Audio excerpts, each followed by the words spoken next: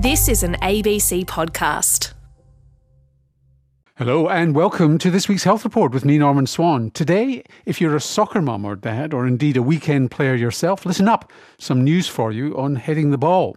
Can a robot help a child stay socialised with friends if he or she is missing school due to an ongoing illness? Disturbing findings from a study of people turning up at hospital unannounced, and reducing the chances of dying from lung cancer. Lung cancer causes nearly 1 in 5 cancer deaths worldwide. That's more than any other tumour. When someone's diagnosed with lung cancer, on average, they've only a 15% chance of still being alive in 5 years. The main reason is that the diagnosis is made too late for surgery to be effective. And it's still the case that surgery is the best hope for curing lung cancer. For the last decade or two, there's been an at times acrimonious debate about whether high-risk smokers should be offered CT scan screening in the hope of more people being cured. A few days ago, a paper was published in the New England Journal of Medicine which may change that debate. Now, around 9,000 people died of lung cancer in Australia last year. If the findings of this Belgian-Netherlands study were to apply here, that would mean up to 2,000 of these people might still be alive. Cancer Australia is Australia's peak body formulating cancer policy, and they've been conducting an inquiry into what's called high-volume CT screening for lung cancer. Its chief executive is oncologist Professor Dorothy Keefe. Thanks for coming into the Health Report. Thank you for having me. So tell us about this study. This is a really interesting study, and we've all been waiting for the results for quite some time. Why it's so interesting is it was a large number of people, about 15,000 people, mainly men, but a small significant number of women. And it was done over a long period of time. They followed these people up over a 10-year period. They did multiple screens with low-dose CT scan, and they found that there was a 25% reduction in the screening group in lung cancer. That was in men, it was 33% in women, wasn't it? It was, but I think the numbers are a little small in women, so we try not to be too over-optimistic there. So let's get into the weeds a little bit, because there are various controversies about lung cancer screening. So there was a study a few years ago in America, 50,000 people, not 15, but 50,000 people comparing CT scanning with chest x-rays. And it showed the similar mortality reduction. But their problem was they had a high rate of finding these things called nodules in the lung, which meant that people had to go for more scans and maybe even a bronchoscopy, risking a collapsed lung. In other words, and cost. What was the finding here? Because that's what put people off is, well, it's fine, you save 25% of people, but you also cause harm to a lot more. Well, that was very interesting in this study. They found a much lower rate of other nodules that didn't need treatment, and they found a lot lower rate of what they call overdiagnosis, which is where you diagnose something that might not kill you in your lifetime. So these results are much better. They probably did a better sort of CT scan. They looked at volume of the nodule, not two-dimensional size, and I think that's made a big difference too. Right, and obviously the radiologists get a bit better at reading it. And the introduction of AI helps the radiologists, and all sorts of things are making it easier. Now, if I remember rightly from this study, I think they had 5 CT scans over 5 years, and then they followed them up for 10 years. Now, with breast cancer screening, with bowel cancer screening, it's basically annual, or and with cervical cancer screening, it's now really 5 years, but it's a regular screening interval. Let's jump ahead and imagine you were implementing this. Is 5 years enough and then you don't do it ever again, or do you have to do it annually? Well, I think that's something that the inquiry is looking into, actually. We're saying, have we reached the time where the evidence shows us that we'll save enough lives by doing this? Is it cost effective? If we're going to do it, what is it going to look like? How often are we going to scan and for how long? And this is the first potential new screening program in the last 15 years. And so technology's advanced a huge amount. So what you would do this way is you would tailor it more to the person's individual risks. So any of the risk factors for lung cancer that you might have would be built into an algorithm, a calculation that would allow you to predict how often someone might need screening and for how long. Because, colonoscopy is not the right thing for bowel cancer screening, but there has been evidence that if you do have a colonoscopy, you probably don't need another one for 5 or 10 years, depending on what they find. Is it like that? If you haven't found a nodule or something in the lung, you're unlikely to? Look, I think that's probably true, but we don't have the same level of understanding of the progression of a lung cancer as we do with the colon cancer. So, colon cancer progresses from a little polyp to something a little bit, it adds mutations and gradually builds up into a malignancy.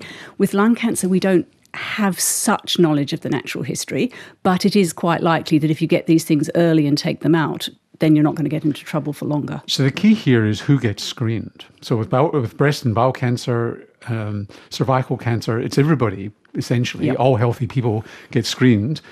Is it all smokers? It's probably all people who have smoked for a certain length of time at a certain density, so it's what we call pack year.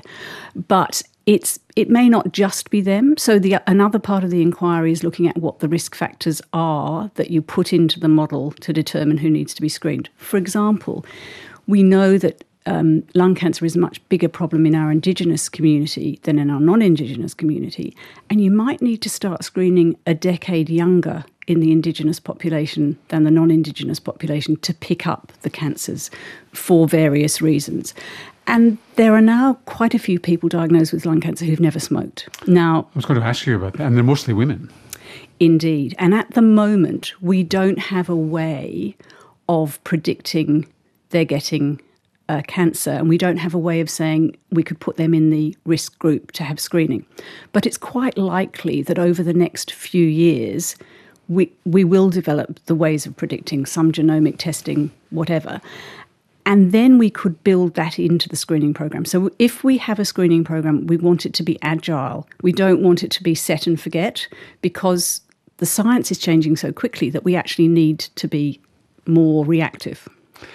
And the key here is obviously finding, as I said in the intro, finding people who can have an operation, part of their lung removed. Mm-hmm. How is chemotherapy progressing for lung cancer? Well, actually, that's a very interesting point, because this changes the cost-effectiveness model. So the last time cost effectiveness was looked at in Australia, even though lung cancer screening could save lives, it costs so much money.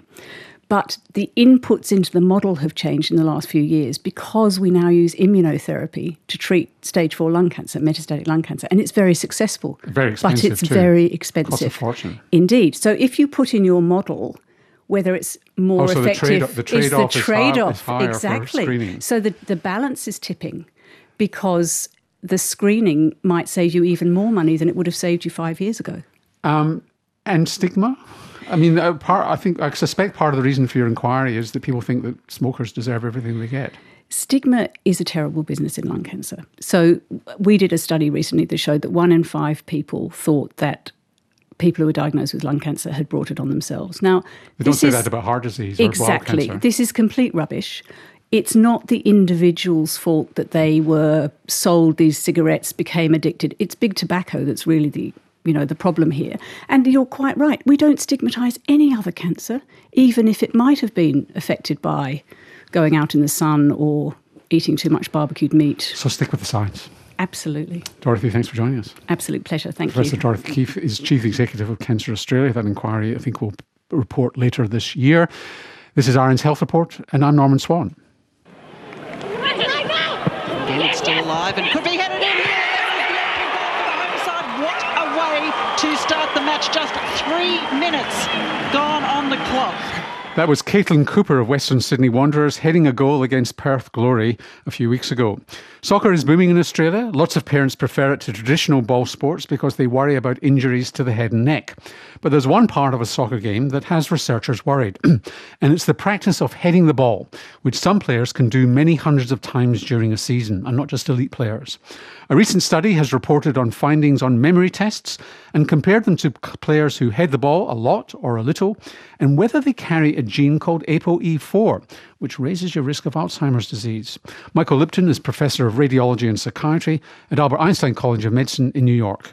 When I first started studying heading in soccer, which would have been around 2011, there was not very much known specifically about heading. There was certainly information about the cognitive performance of players in general, and some of that was attributed to heading or other head injuries, but there really hadn't been studies that had looked specifically at the role of heading as opposed to other types of events like concussion and collisions. So tell us what you did in this study. We're reporting from a large study of about 400 adult amateur players, not pros, they're not university teams, they're people who have jobs and go to school and are playing recreationally. And what we do is assess how much heading they do, and then we examine their brain function and brain structure using some computerized neuropsychological tests as well as MRI. And then we also take a profile of the DNA of each person from their blood. In this study, what we're reporting on is the relationship of the amount of heading a person has done over the prior year and how they perform on a test of verbal memory. It's essentially the ability to correctly remember a moderate-sized grocery shopping list over a period of about 20 minutes. And we looked at whether having a specific gene called the apolipoprotein E4 gene variant has any impact on the likelihood for someone who heads more or less to have better or worse brain function in the area of memory. How do they remember? I mean, it's sort of ironic, but how do they remember how many headers they've done? Nobody remembers that. That's what I imagine, particularly if they've got brain damage. Just to be clear, we've actually done a fair amount of work in the early parts of this study to develop methods for estimating the amount of heading that a person does over different periods of time. And this has been validated by having trained observers watch from the sidelines. And so in this study, we're actually dividing the players up into 4 groups from lowest to highest amount of heading. So what did you find? We found that heading, and in particular high amounts of heading, are associated with worse performance on this particular memory test. And there seems to be a threshold level in the neighborhood of a little over 1,000 headers per year, which may sound like a lot, but it's not uncommon. And what we find is that people above that threshold, which is the upper 25% or so of the players, that they have a greater likelihood of having worse function on this particular memory test. What we've done new in this study is we've then looked at the gene in these individuals and taken a look at how having what we refer to as the E4 gene variant. And we should just explain this variant now, because it is associated with a higher risk of Alzheimer's disease later in life. Yeah. The apolipoprotein epsilon 4 allele, or E4, and a person could either have none, 1, or 2 of these. It is associated with many different things, including cardiovascular disease, but it's most well known for increasing risk for Alzheimer's dementia. It's also associated with earlier onset. And what is a little bit less known is that in traumatic brain injury, in particular in more severe traumatic brain injury, the E4 allele or the E4 gene is associated with worse outcomes, and in particular in the area of cognitive function, such as memory. And that played out in this study. What we found is that when we look at the players who do a lot of heading and those who do very little heading, and we stratify them based on the presence of this gene, we find that if you don't do very much heading, even if you do have the gene, it doesn't seem to affect your risk.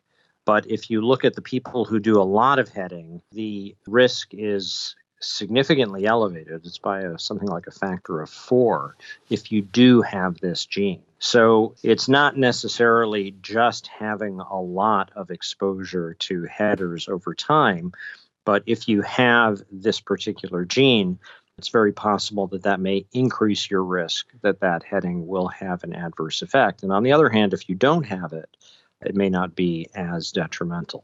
But you still might get a bit of verbal memory loss. It's just the risk is higher if you have the gene. The risk is substantially higher if you have the gene. So are we starting to get to a place where you regulate heading in soccer? Secondly, do you start doing gene testing for people who are taking their soccer to another level, or indeed rugby, or indeed American football? Yeah, or even in other settings such as combat. I would frame it as using genetic profiling to assess an individual's risk.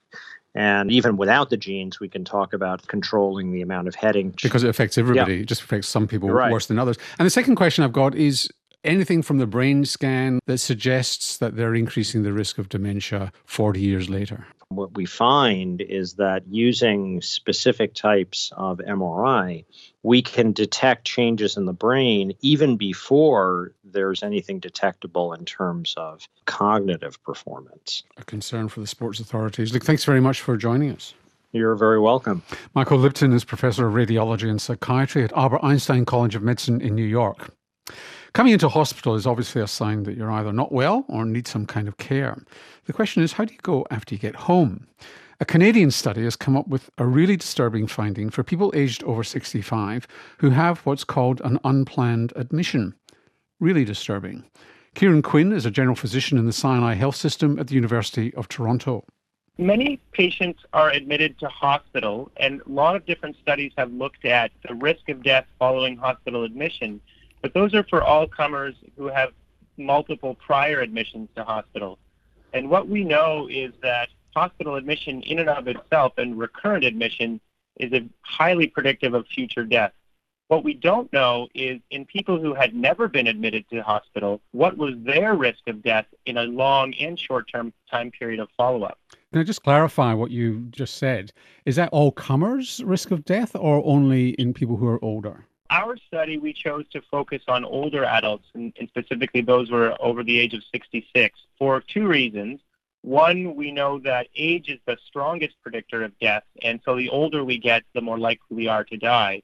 So we wanted to focus on a population of people who were higher risk to begin with. Secondly, we took advantage of the fact that medications are covered by the government here in Ontario and Canada when you're over the age of 65. So it allowed us to get a general sense of how many different medications these patients were on, and by that extension, how sick they were or how many comorbid diseases they might have as a consequence. And so you specifically focused on people who hadn't been in hospital for the previous 5 years? That's right. We looked back 5 years to see if they'd ever been to an emergency department or a hospital and excluded those individuals, which worked out to be about 2/3 of the population of Ontario over the age of 65. So 2/3 of the population of Ontario over 65 had been to an ED or had been in hospital over the previous 5 years? That's right. It was quite a large number to begin with. Were you surprised at that? In somewhat. I mean, I found that number to be quite large. That being said, people visit the emergency room for various different reasons, and whether they're admitted or not is a different decision at that time. But I certainly was surprised that number was quite large, yes. So you looked at the remaining 1/3 who hadn't been? That's right. Just under 1 million adults over the age of 66 who had not been to an emergency department or hospital in the previous 5 years. And what were the outcomes you were looking at? It was actually quite a simple descriptive study. We simply wanted to measure what percentage of people were no longer alive or had died at 5 years following the first admission to hospital, whether that was a planned admission or an elective admission for something like a hip replacement, for example, whether that was an unplanned or emergency admission to hospital for a pneumonia or a heart attack, for example. We also looked at people who presented to the emergency department and were sent home, so were not admitted to hospital. And lastly, we looked at people who were neither admitted to hospital nor visited the emergency department and followed those folks 5 years forward in time to measure that risk of death. And what did you find? Three main things that were quite surprising to us. First, the risk of dying was substantially larger than myself and many of my colleagues had expected. So after 5 years, in older adults with their very first unplanned hospital admission, 40% of those people had died, regardless of the reason that they were admitted to hospital. And we compare that with about 10% in people who were admitted with a planned admission to hospital, or in those who went to the emergency department and were sent home. And in the group of individuals with neither hospital admission nor emergency department visit, their rate of death was about 3% at that 5-year mark. The second finding that we thought was quite surprising was there was, as expected, an age-related gradient. So the older you got, the higher proportion of people that were dying across all groups. But we saw the largest difference in the youngest age group of the 66 to 70-year-olds, that's where the biggest discrepancy between those who were admitted in an emergency situation compared to the other groups. So lastly, the third main finding was that regardless of the reason, there were several conditions that some might consider relatively benign. So urinary tract infection was the example we used in the paper, where you had a substantial number of people dying at 5 years after that. And so the idea is that this hospital admission is a sentinel event. It's a significant event in somebody's life, regardless of the reason they go there. And that's where we hope we're triggering important discussions about future care. I mean, these are just extraordinary numbers. Counterintuitive. It doesn't matter, in fact, what they came in for. It was just that they themselves felt it was important enough to turn up at an emergency department. Secondly, the younger you were within that age group, the more risk you had of dying. So there's something going on here. What is it? Is there anything in the last 5 years, even if they didn't go into hospital, that would indicate their increased risk of dying that their general practitioner might have missed, for example? What are the limitations of our data? But it's an excellent question. Because we don't have prior hospital admission data, which is primarily how we determine somebody's diseases that they may have, we're limited to, as I said, just the medications that they're on. And we did see that there was some differences between the number of medications that people were on, and we did see some differences in the group of people and how many physician visits they were experiencing over the year prior to the follow-up period. But I don't think it's a matter of their primary care physicians or other healthcare providers missing anything. I think it's just that this signifies that their physiological reserve is reduced to the point that they need hospital admission for something, and that something may play out to be a very serious condition in the following 5 years. And there is some evidence that the chances of a bad outcome after hospital discharge can be reduced if, in fact, you see your GP within a week of getting out of hospital. Kieran Quinn is a general and palliative care physician in the Sinai Health System of the University of Toronto. Tens of thousands of children receive a diagnosis of chronic illness each year, things like cancer and cystic fibrosis. And in many cases, that will necessitate the need for that child to miss chunks of school. They might need to spend weeks or months in hospital or be so ill they simply can't attend. The impacts of those absences are poorly studied, and the solutions may be a little unorthodox, as James Bullen reports. Ethan Waller was like any other kid. I played soccer, really enjoyed school, and like going out seeing my friends a lot. Until myalgic encephalomyelitis, sometimes known as chronic fatigue syndrome, turned his life completely upside down. It's not like normal tired, it's different. It makes you not be able to think straight. The condition left him bedbound for months on end.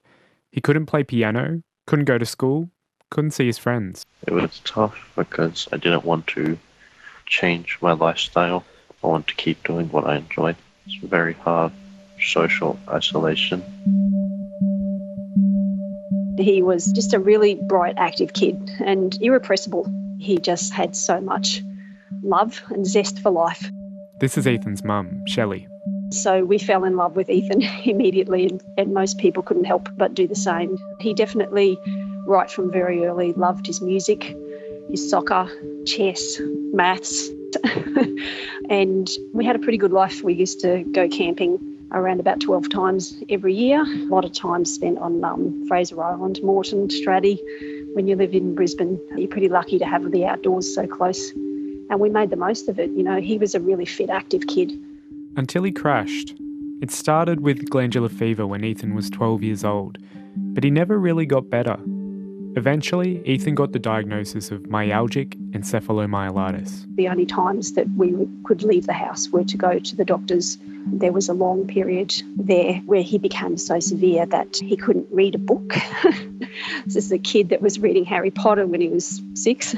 It was just extraordinary. He stopped playing piano. The house went silent. We knew just how serious and severe it was at that point. Ethan's story isn't unusual. About 60,000 kids in Australia miss significant periods of school each year because of a chronic or critical illness. It's quite a long list, and it's quite frightening what happens to them if they can't stay connected. Megan Gilmore is the co-founder of Missing School, a not-for-profit organisation that researches the impact of these school absences and how to stop kids from falling through the cracks.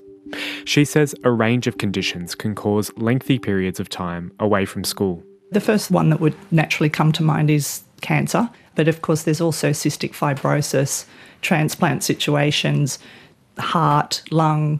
There's also, diabetes even, or asthma can create recurrent absences throughout the school life.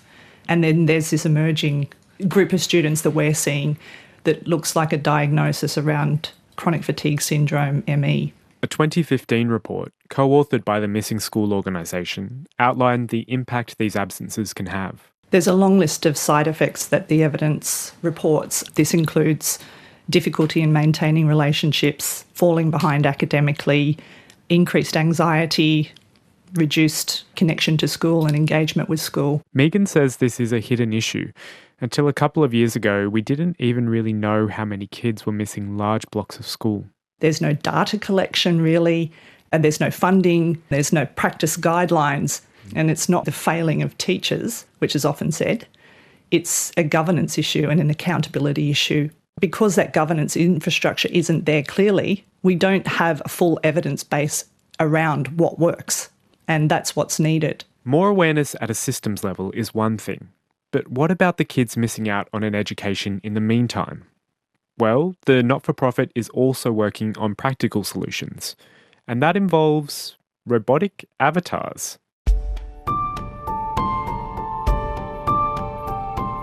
It was explained to us that in the long run, Ethan may get better, but that he may never be able to recapture what he's lost socially and educationally during this period. So that's why I became really determined to try and find some unorthodox ways to hang him in there. He was a kid that loved learning, so it was just a shame to see him lying around, and on those occasions and those days when he was well enough to do something, to not actually just keep him ticking along with his education. If they couldn't get the physical Ethan to school, maybe they could get the virtual Ethan there instead. He logs in on his computer at home, and in the classroom, a robot, a long pole with a tablet and camera attached to the top and wheels on the bottom, whirs into life.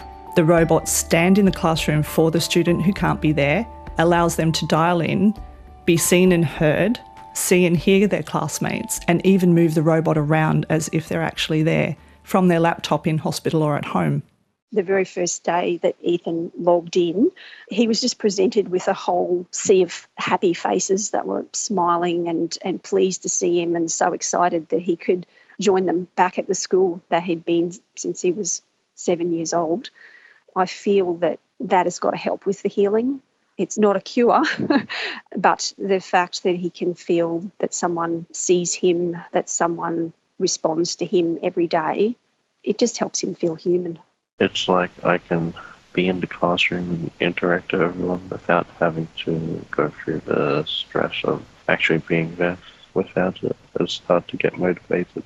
So far, 77 students have these robots, and a pilot study is looking at how well the robots work, the outcomes they improve, and whether they should be rolled out across more schools. What we're hearing from teachers and parents, at the other end, there's a huge amount of support for relationships and friendships, and classroom connection and participation are the two things that are most named.